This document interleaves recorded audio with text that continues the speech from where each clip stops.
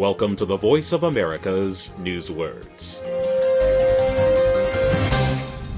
The United Nations says refugees are fleeing the Russian war in Ukraine by the millions. Exodus.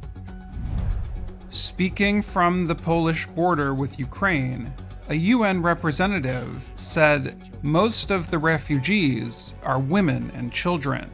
The UN said it is the fastest exodus from a war-torn country that Europe has seen since World War II.